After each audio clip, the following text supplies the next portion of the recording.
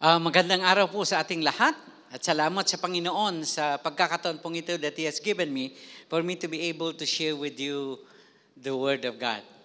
Ang ibabahagi ko po sa inyo ay from the Leviticus na meron pong main theme na God of Purity.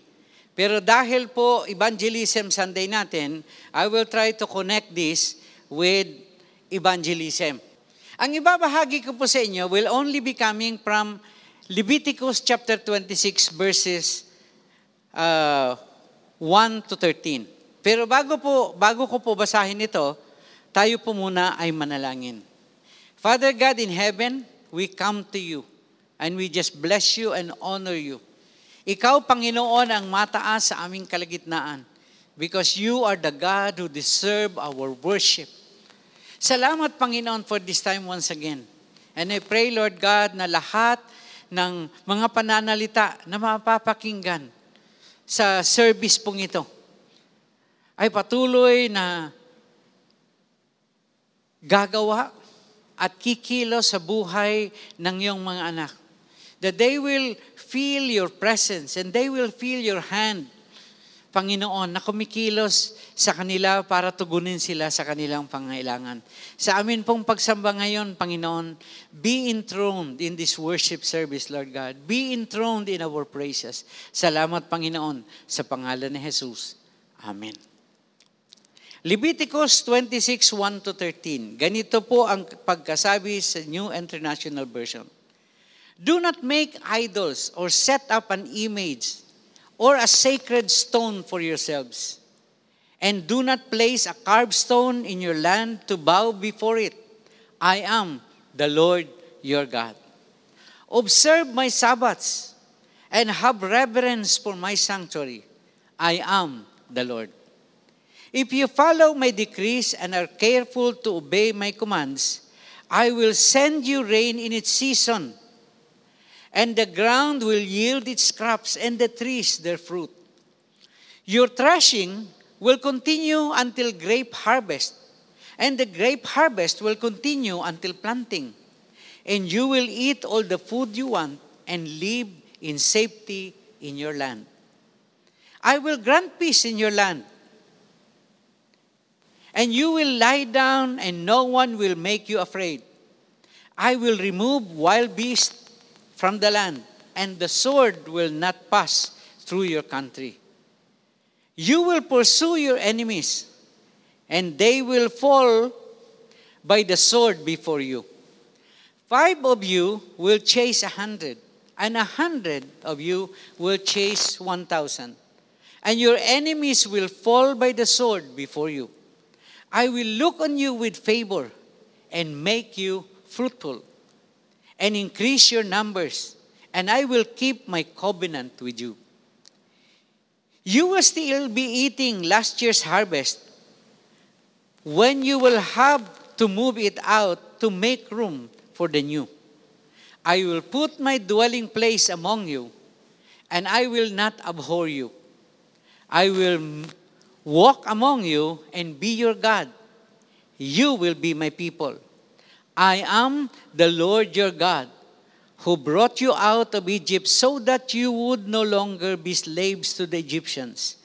I broke the bars of the yoke and enabled you to walk with heads held high.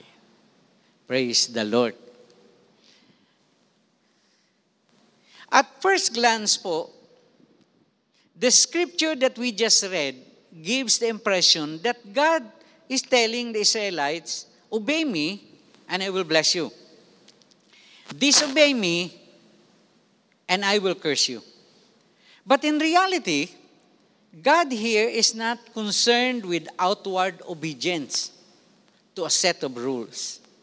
Although, in the first 2 verses, He reminded them of the prohibition against worshiping any other gods and the need to keep my Sabbath, sabi ng Panginoon. But if you have noticed, I highlighted parts of verses 1, 2, and 13. Dahil dito po, nakita ko na God is actually reminding them not of set of rules that He expects them na gawin, but He reminded them of who He is, His prominence, and their need to rest in Him in all areas of their life at all times. Ang Hebrew word na ginamit po for the word Lord is actually Yahweh. In a way, I think God is trying to introduce Himself to them. Because most probably, although this name, Yahweh, has been used in Genesis, the people that He is dealing here does not know Him. Bakit ko po nasabi yon? Kung titingnan po ninyo ang kwento from Genesis, makikita po ninyo na maraming nakasama si Moses, lalo na sa book of Exodus, marami siyang inakay papalabas ng Egypt. Pero most of those na kasama ni Moses actually, most of those ay nangamatay na in the desert. Dahil while they're traveling in the desert, ang puso nila ay naging matigas. Sa katunayan, many times they would put blame on Moses na sila ay inalis doon sa Ehipto. At sabi nila, mas mabuti pa sana na kami ay nanatili sa Ehipto. So, karamihan ng mga kinakausap ng Panginoon through Moses dito sa Leviticus, karamihan sa kanila actually, most probably, ay hindi pa nakikilala ang Panginoon in a personal way. If we will read ng malaliman ang Leviticus 26, or kahit na nga the whole book of Leviticus, it seems that God is trying to ask them these questions. Number 1, are you going to be all I intended you to be? All I enabled you to be?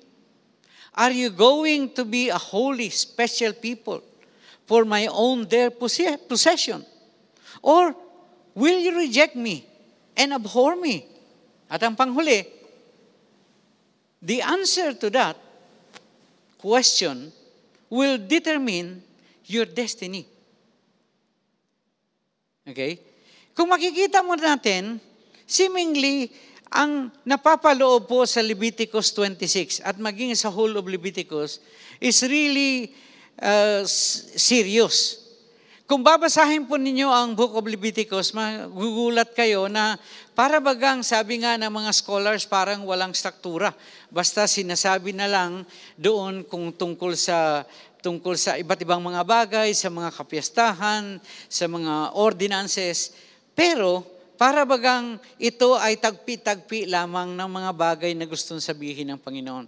Pero really, kung titingnan po ninyo, ang Leviticus has actually a serious message na gustong iparating. Ngayon, ano ba ang gustong ipahayag ng Panginoon sa Book of Leviticus? 2 bagay po ang pagtutuunan ko. Although, marami po kayong mapapansin na parang hindi ko napagtuunan ng pansin, pero bahagi po yon of these 2 things that I will share with you. Okay? Hindi ko na po binasa ang galing sa verse 14 pababa. Basahin nyo na lang po on your own. Pero ang ibabahagi ko po sa inyo ay ang kabuuan ng Leviticus chapter 26. Okay.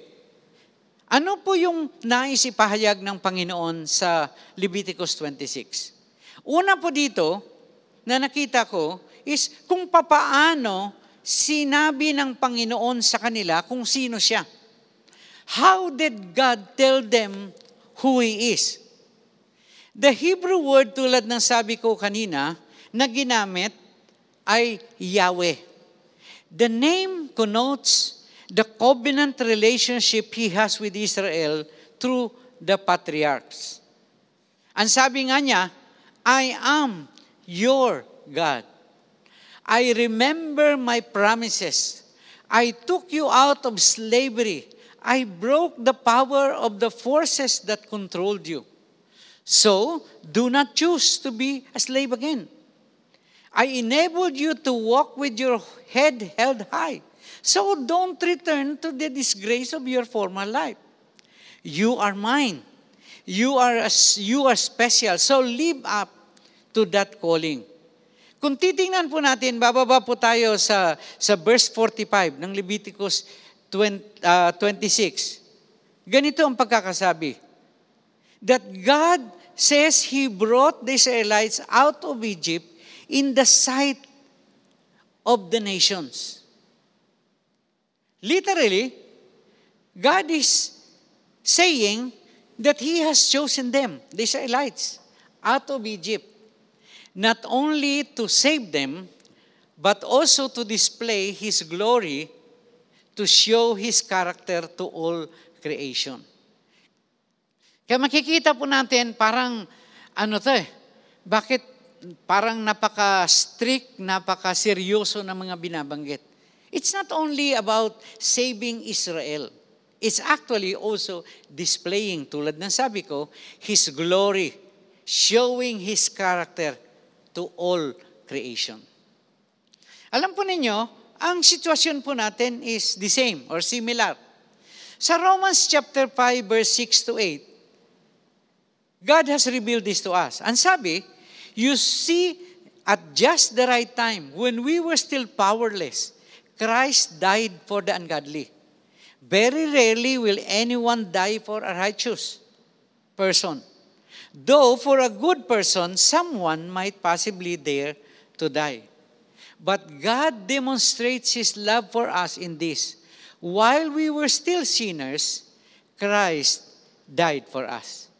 Sa Ephesians chapter 3 verse 10, ang pinaka-concept actually dito, I'll paraphrase it, He has done this in part to display His wisdom and grace to all creation, including His enemies.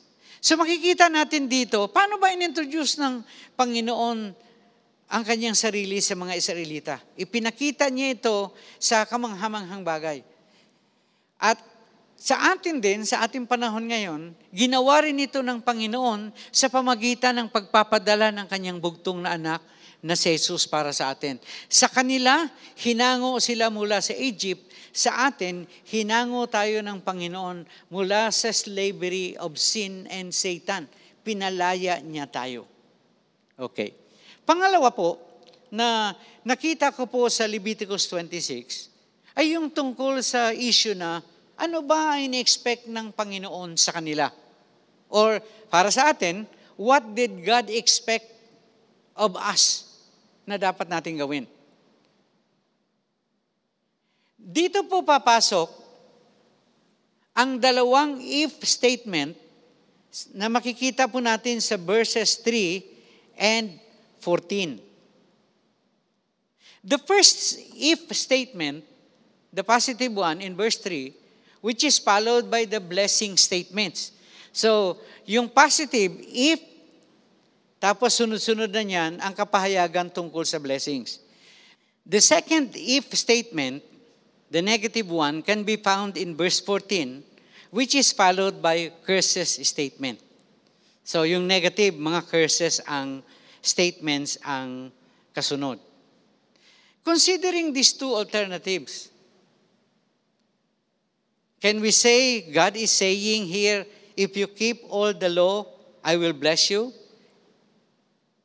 But if you violate even one commandment, I will punish you forever? Tulad ng sabi ko kanina, I don't think that's the intention of God. Kasi pag gano'n, He's like, He has set up a system of works of righteousness. Okay. Pero, that cannot be. In reality, God is not talking about just sleeping up in a sin that someone commits once. Okay? He is not talking about na madulas ka lang, nag-commit ka ng kasalanan, minsan. Okay? I believe God here is talking more about the condition of their hearts. God is talking about the characteristics of their lives. God told them Sa verse 3, ito actually, God told them, the Israelites, to follow His decrees and to be careful to obey His commands. The verb to follow is frequently used in the Hebrew to mean to live out every moment of every day. The idea here is every step I take, I'm living this out. Yung bawat hakbang na ginagawa ko, ipinamumuhay ko ito. The same Hebrew word ay makikita natin na ginamit sa Proverbs 10:9. Ganito ang pagkasabi, hindi in New International Version. Whoever walks in integrity walks securely, but whoever takes crooked paths will be found out. What God, I believe, is telling them is for them to make a choice to live and be all that He intends them to be. All that He enabled them to be. To be a holy, to be a special people as His own dear possession. Ang tanong, did they make the choice? Did they make the choice? Makikita natin na para bagang binigyan sila ng choice ng Panginoon. Pero hindi lamang na minsan nilang gagamitin. Ang konsepto nga ng word na ginamit is living it out every day. Na hindi lamang pipili sila ngayon, pagkatapos kinabukasan kung ano na ang desisyon nila. Hindi po. Nang desisyong ito ay tuloy-tuloy nilang ipamumuhay.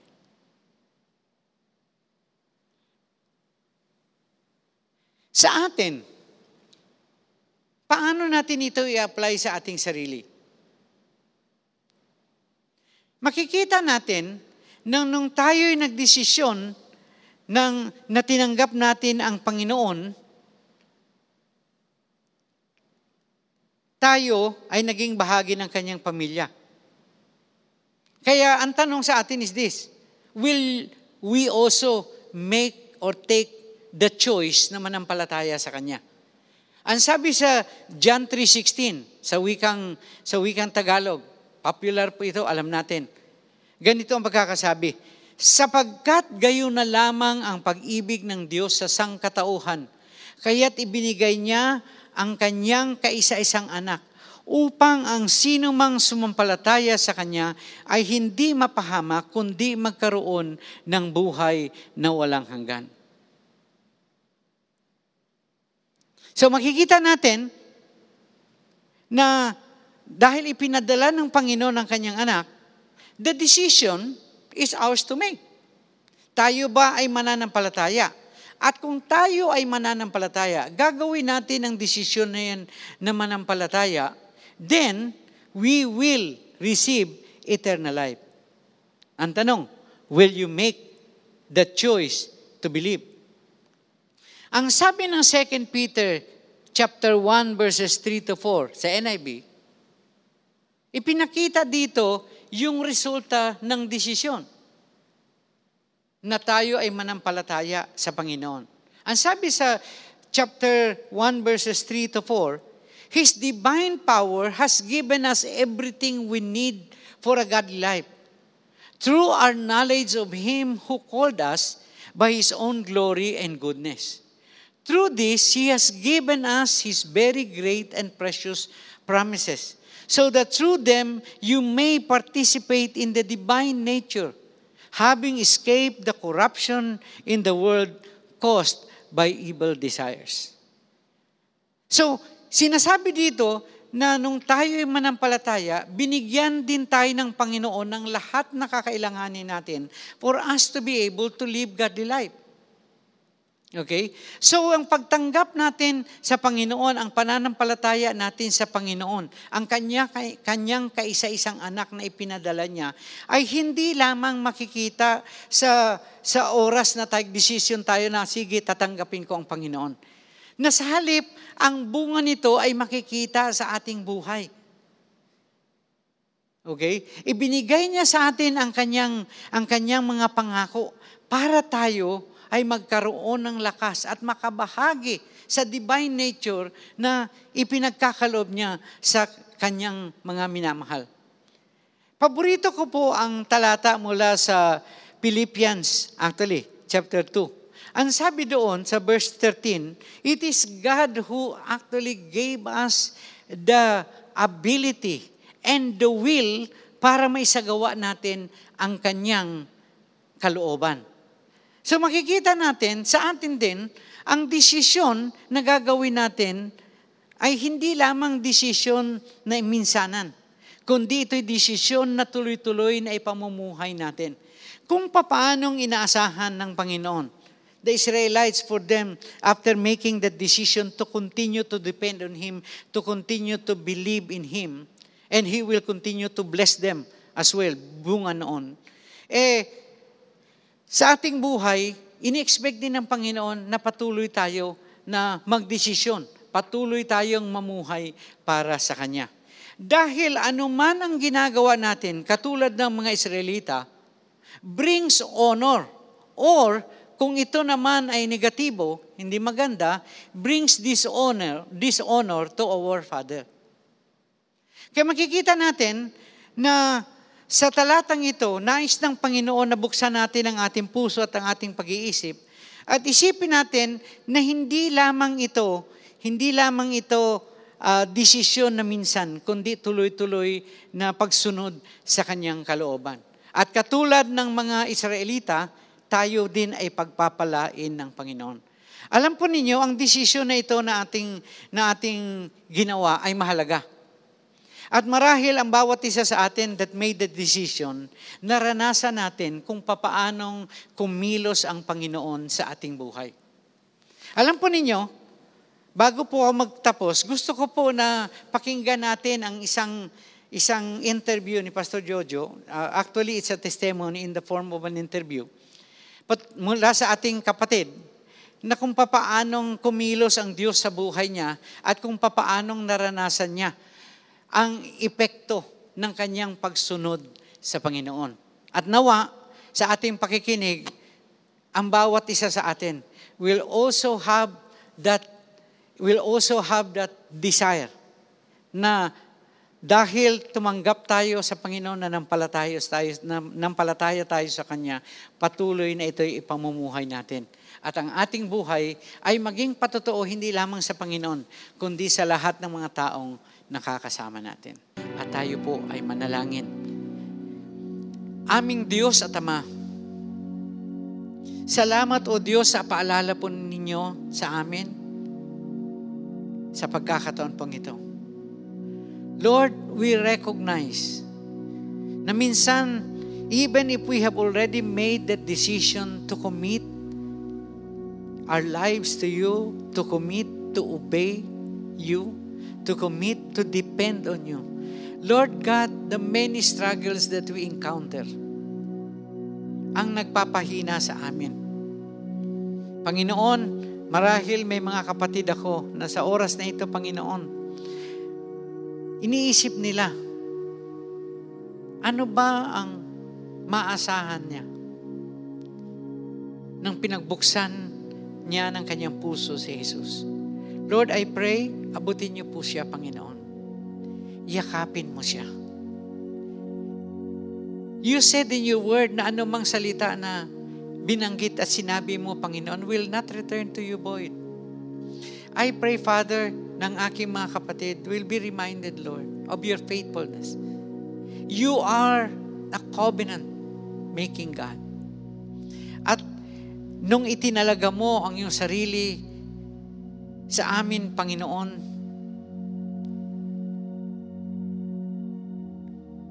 hindi ka kailanman magkukulang at hindi ka kailanman magpapabaya sa sino mang nagtiwala sa iyo.